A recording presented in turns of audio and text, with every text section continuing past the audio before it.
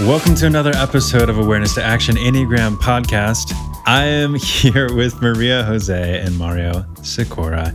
And if you clicked on this episode, then the title is rather provocative. So we're going to talk about how self-awareness is not enough. And we will answer that question succinctly today. Or not. And completely. Or not succinctly. Or not, yeah.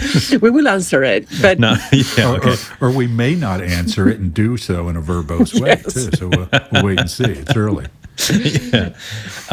But what I'd like to start with in this conversation, we're going to start big and then focus in. But what is the Enneagram for ultimately? Well, it's for picking up paint palettes and color schemes at Sherwin-Williams and figuring out what sort of Power Ranger you are and those sort of things. Or at least that's what I would think based on my Google alerts Right. all the time. Yeah. it just made me think of one time when my daughter, when she was like 5, had to define what I did for a living. And and it's hard for me to define what I do for a living, let alone a 5-year-old kid. Yeah. And I'm not sure which of my 2 girls did it, but she said she helps people be happier. And it's really broad, but if it doesn't make you happier and the people around you happier and more comfortable with your life, and as you say, Mario, flourish, then it's not helping you. And so the question that leads to is, in what way does it make you happier, right? In which way can the Enneagram make you happier?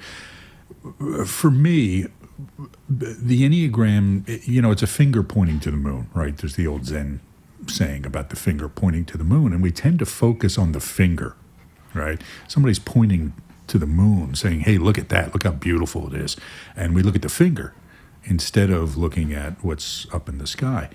And the Enneagram can be like that. Now, we need fingers pointing to the moon. We need somebody to direct us towards something bigger, or some tools that direct us towards something bigger. And the Enneagram can be like that. So the Enneagram is a tool for creating self-awareness, but then it has to be used for action, right? It has to be used for creating change. And this is a big part of it. If we're just using the Enneagram to become more aware of ourselves, or to understand that our coworkers are 4s and 3s and 2s and our partner is a 6, that's nothing. Okay, that does nothing for us. What it should do is direct us to, okay, how can I use this understanding of myself to create change in some way? Yeah, to be fair, I think that, as the title says, self-awareness is not enough, but it's still, besides being fun to know our types, I think that once you realize what your type is and somebody else's type is, you kind of treat them, there's an automatic change that may happen. But you see, you just said you kind of treat them, right? And you were going to say you treat them differently. You do. Or you treat them better, or something like that, right? So it's the Yes. action. What the Enneagram says to us is, here's the way you tend to treat people. Yeah, so I think the difference for me would be it's like almost effortlessly. Do you say it that way? Effortless? You can Effortless? say it that way. Yeah, effortlessly. Yeah, almost effortlessly. I wanted a big word. I wanted a big word. Yeah. Anyway, but without effort. So it's not like a deliberate change, but it just happens because you understand them or yourself better. Doesn't mean. Yeah, but see, I would still argue with that, Maria Jose, because it's not without effort, right? We have to do something. Now, we can ask ourselves, so that kind of without effort or with minimal effort that you're talking about, yeah, that might be a little bit of Yes. change, right? But to create real change, there are other steps we have to take. Okay, there's action we have to take. Yeah, so I'm totally with you. I'm just saying that self-awareness Yeah.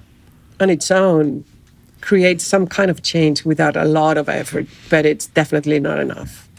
Yeah, I'll give an example. Do you right? agree Buddhism, with me or not? Okay? No, go ahead. Of course I agree with you. When the Buddha taught meditation, and he was teaching people to be present, to be aware, that was not the goal, right? He wasn't saying meditate, be aware, and you'll be enlightened. No, he was saying you have to learn to be present so you can hear the things I'm telling you, that you can implement in your life and become more skillful, right? So in Buddhism, for example, there's the Eightfold Path, which are practices that we have to do, okay? Right action, for example. And then there are a lot of teachings, okay? So right action means, instead of treating people this way, treat them that way. So there's skill development that goes with it. And that skill development is easier from a foundation of self-awareness, okay? But that self-awareness is just a tool that you need to do the work, okay? You can't do the work without it, or you can do the work, but it's going to be a lot harder. But on its own, it's not enough. That's what you said, right? So that's what you're thinking. I can tell by the look on I your was face. just thinking that I still believe that when you know that, for example, if I'm dealing with you and I'm really pissed off by something that you often do, and then I realize that you're an 8, and I just stop resisting it because I just understand that it's what you do. How would you call that? So what would I call it? So I rarely see those kind of changes happen automatically, right? So, we teach our clients, Maria Jose, that, change is not like flipping a switch, right? It's not like we have this aha moment and all of a sudden I am different, okay? The way it works is habits are hard to break, okay? So we can say, okay, there goes Maria Jose doing her one thing again, okay? And instead of getting angry at it or instead of getting frustrated, I'm just going to take a deep breath and I'm going to deal That's with it. what you've been I'm gonna doing speak to her in a for way. 13 years. So what happens is, over time with work, I get better at watching my own reactivity, okay? And instead of falling into the patterns, I still fall into the patterns of getting frustrated with the people around me, okay, you and whoever else. But I have worked on and thought about and developed alternative strategies for dealing with you. Still not successful. So it's not just, it's a work in progress. So like all these things. So what we teach our clients is we're not trying to just get people to change by automatically flipping a switch. If you're present, you'll be enlightened and you'll automatically do the right thing. No, that's not the way it happens. What we need to do is learn to reduce the amount of time between when we fall into an old pattern and when we recognize that we fell into that old pattern and we pull ourselves out of it and we change our behavior, right? And there are tools and techniques and practices for doing that. What I'm hearing is what self-awareness does is creates the space to be able to see other options that are available to you and to act differently and to respond differently. What self-awareness does is it gives you the capacity to observe your patterns, to observe other people's patterns for what they are and not what we might project onto them or transfer onto them or assume about them. And then it gives us the space with practice, with diligence, to choose an alternative behavior and the awareness that we need to develop skills in alternative behavior, right? So, for example, my communication style, I tend to be very directive, okay? I tend to be blunt. I tend to tell people what to do. Okay, that is my habitual 8-ish tendency. And sometimes I'm able to pull myself out of that and remind myself, yeah, I know it's only once in a while, but I need to remind myself to be a little gentler. And then I need to develop what those skills are, right? Instead of just saying people, hey, go do this, stop doing that. I have to think of other ways to do it. Thinking of that same example, it's interesting how change happens because you're good at giving orders and being more directive, but you're not that good at being gentler and giving orders that way. And that's what happens with change. We try to change it, and then we're not necessarily skillful at this new way of behaving, or not as effective as we would like to. Right. That happens to everyone. Yeah, absolutely. Absolutely. And the only thing I can say is I'm a little bit better today Yes. than I was in the past, right? And that's all of any of us can strive for, right? Am I a little bit better today than I was yesterday or the day before? So for me, there's two kinds of change that we're striving for, okay? One is developing more virtuous habits, okay? Recognizing when our existing habitual behaviors are ineffective, and then developing more effective behaviors. I'll give an example, okay? All four of my sons went through these phases when they were younger where they would chew with their mouth open, like kids do, right? You're sitting there, kids, they'll chew with their mouth open. And I say to them, chew with your mouth closed, chew with your mouth closed, chew with your mouth closed. And they say, oh, okay, right. Okay, right. Now, all of them chew their food with their mouth closed, okay? But it's because of practice and you developing a new habit. Saying please and thank you is another one, right? Just as an example, okay? Automatically saying please and thank you and you're welcome and these other little niceties, okay? These are not things that people know to do, and they're not things that we should think about, right? We shouldn't say, oh, I need to be present and decide whether saying please or thank you is the right thing in this situation. No, certain things should just be habits, and we should have the ability to function virtuously, to use Aristotle's term, on autopilot, right? That's what virtuous character is all about, right? Doing the right thing without having to think about it. Okay? Now, the other piece of this is, yes, there are times when I do need the ability to be intentional. I need the awareness. I need to be able to step out and recognize, hey, wait a minute, my habitual behavior is not working. I need to step back and say, this isn't going so well. What should I do instead? And then if I don't have the skill that I need to apply in that situation, if I don't know how to talk to somebody in a kind and gentle and supportive way, I need to learn that skill. Okay, and this is what intentionality teaches us. Really, this just goes back to Kahneman's System 1 and System 2 thinking, right? We spend most of our time functioning on autopilot because our brains can't do anything else, okay? Meaning that they can't function all the time in a state of presence and awareness and intentionality because it just uses too much energy. So we have to do certain things in System 1, which we don't have. Absolutely right. The brain uses 20% of our energy at any given time. Your brain weighs about 3 pounds, and I can promise you that 3 pounds is not 20% of my body mass. Okay, so my brain uses a disproportionate amount of energy, and my brain is always looking for ways to minimize that energy output, and developing habits is one way to do that, functioning on System 1. So we have to be training both of them at the same time.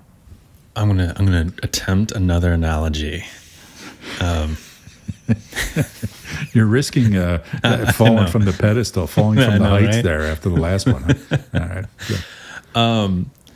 What I'm hearing is there's two ways of change, right? There's the habituated, like that we don't have to think about saying please and thank you, and then there's like, oh, this isn't working. And that requires self-awareness to name that it's not working, and self-awareness to know how do I change this?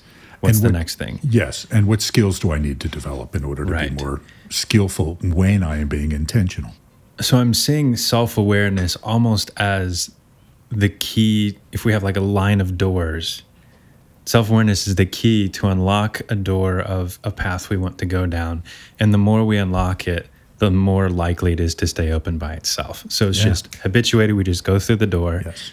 But if we keep running into the door, that's when we apply the key of self-awareness. And so the key does nothing unless you apply it to the door.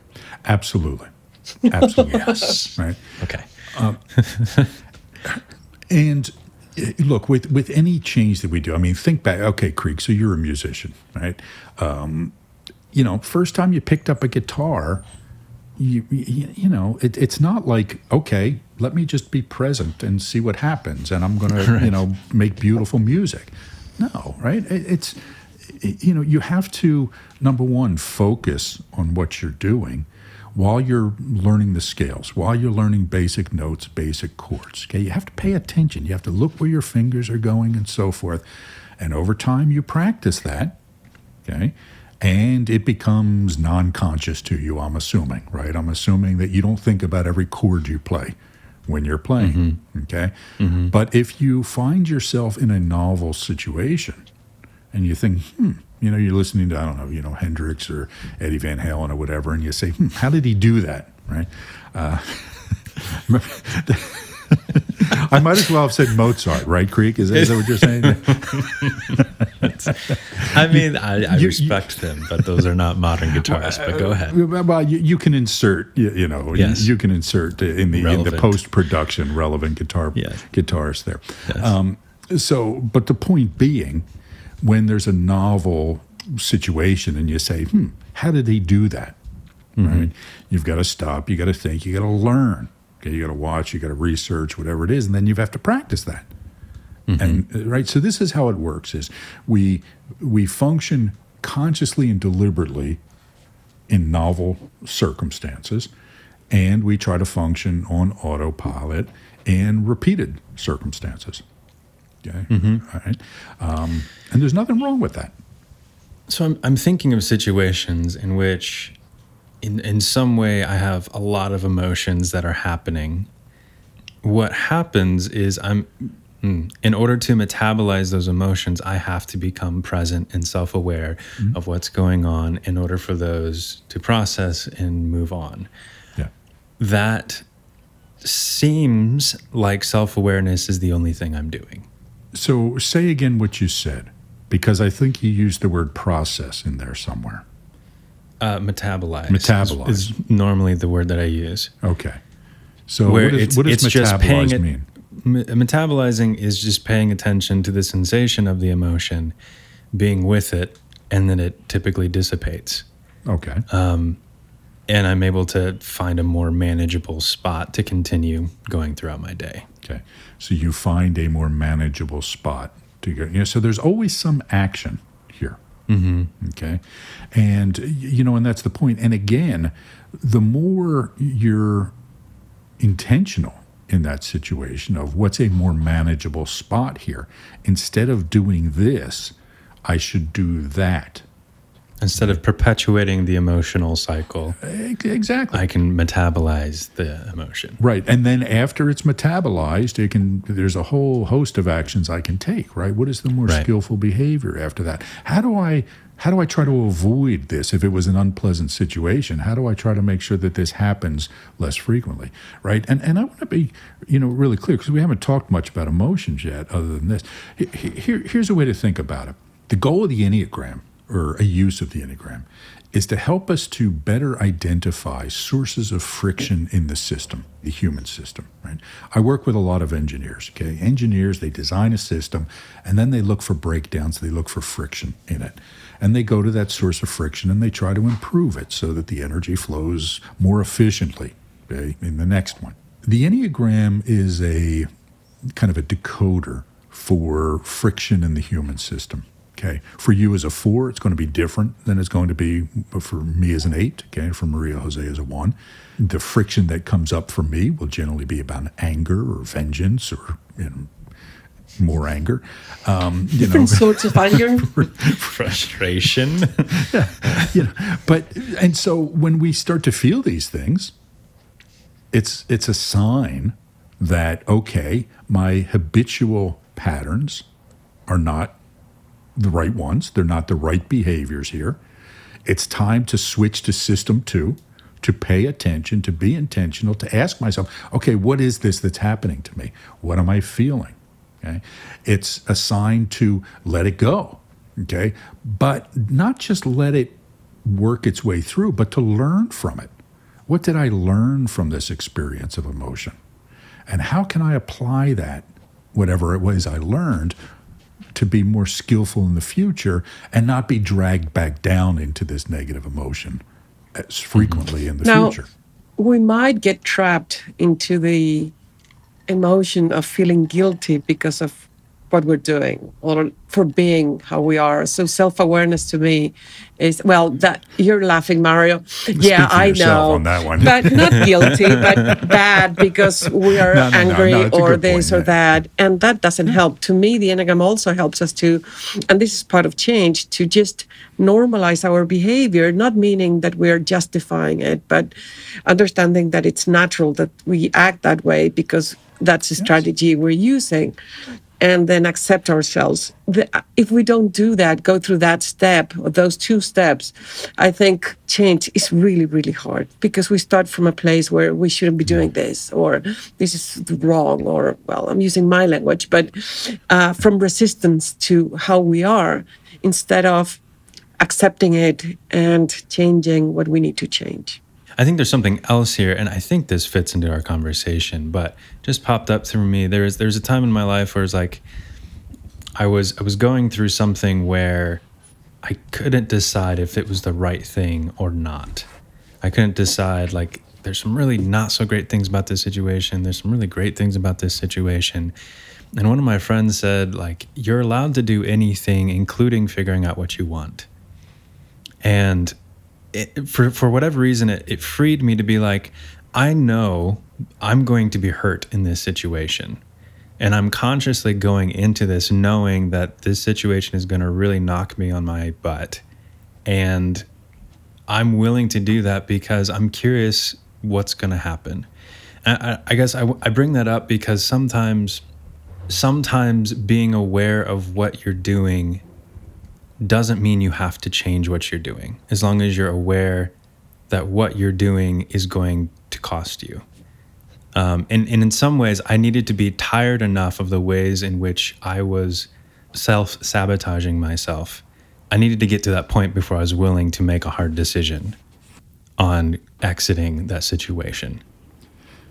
And, and I think that's working with a couple different people right now where it's like they're having a really hard time getting to this one particular step, but it's about creating enough friction in their environment of how this isn't working because you're doing this and this isn't working how you're doing this, until they're like, yeah, I just can't handle this much friction anymore. I'm going to make the hard decision and the hard jump. So it's self-awareness doesn't equal the next right action. It's just like, maybe it's just being aware of where's all the friction, and that will compel you to change. Yes. And if we're doing work on ourselves, we have to do work on ourselves. Mm-hmm. We have to ask ourselves, what did I learn here? And we can be compassionate in doing that work. Okay, Maria Jose's example made me think of my son, who's currently struggling with physics in school.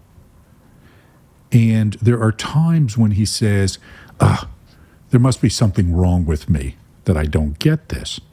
And I say, what makes you think that you should get this? Until you work at it, until you learn, until you continue to study. Okay? So you should forgive yourself for being where you are, because you're doing the best you can. And then there are steps you can take to continue to grow. There are techniques you can apply to accelerate that growth. And then there is the will involved in doing it. Okay?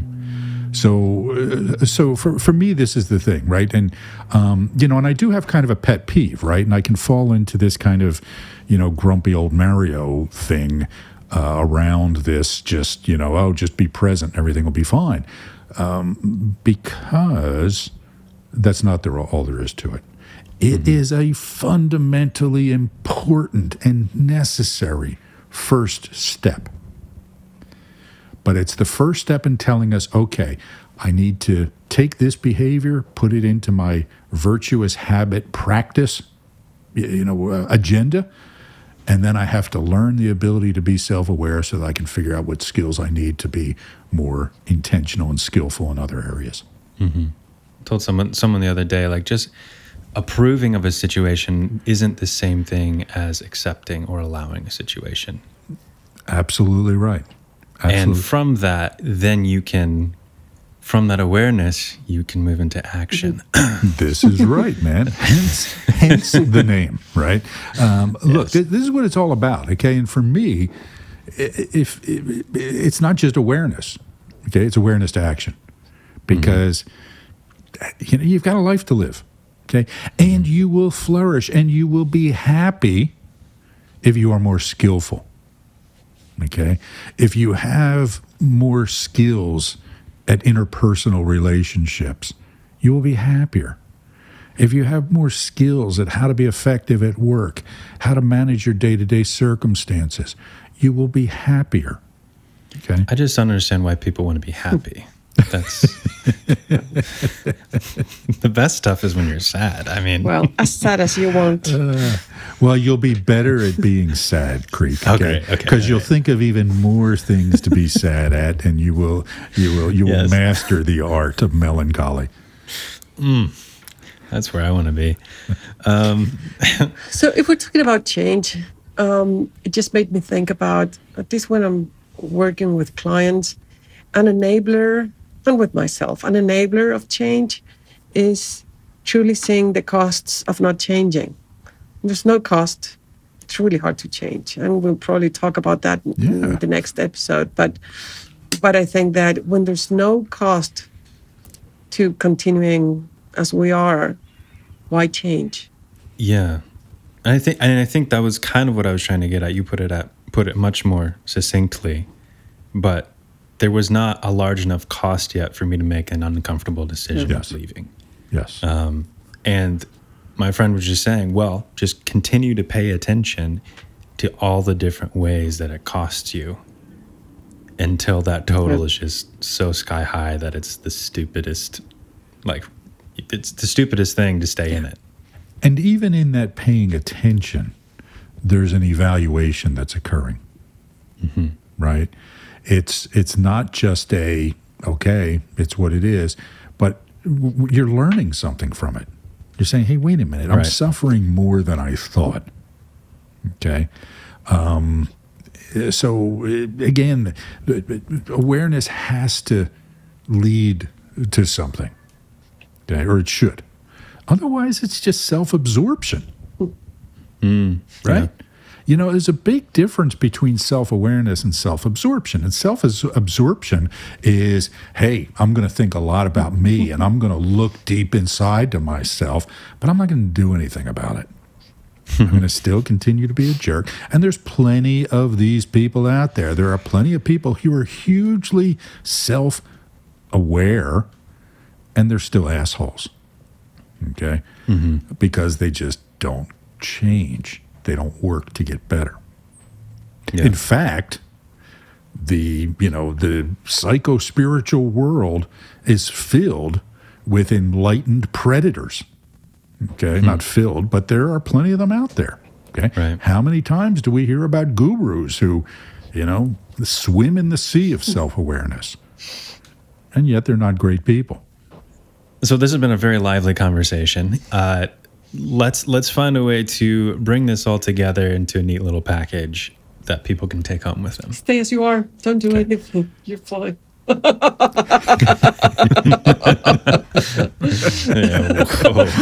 It's just all too much work. Go back to watching Netflix and forget all about it. Sometimes that is the right call. It is the right call. And coping is not always bad. You're absolutely right. So here's the thing. Here's how I'll try to wrap this up. Okay, number one, the brain takes up a lot of energy. What it seeks to do is to create habits and minimize the amount of time in which we have to be quote unquote conscious and intentional. And that is okay. There's a lot to be said for functioning on autopilot. But we have to learn to recognize when we are on autopilot in a dysfunctional way, and then create patterns of autopilot or habit that are virtuous, meaning they make our lives better. Again, saying please and thank you, brushing your teeth, exercising in the morning, whatever it is, create habits that make your life better that you don't have to think about. You don't have to be quote unquote present for. Okay? Now, there's another piece of this, because sometimes we do need to be present because those habits don't work. They're good for one situation, but not for another.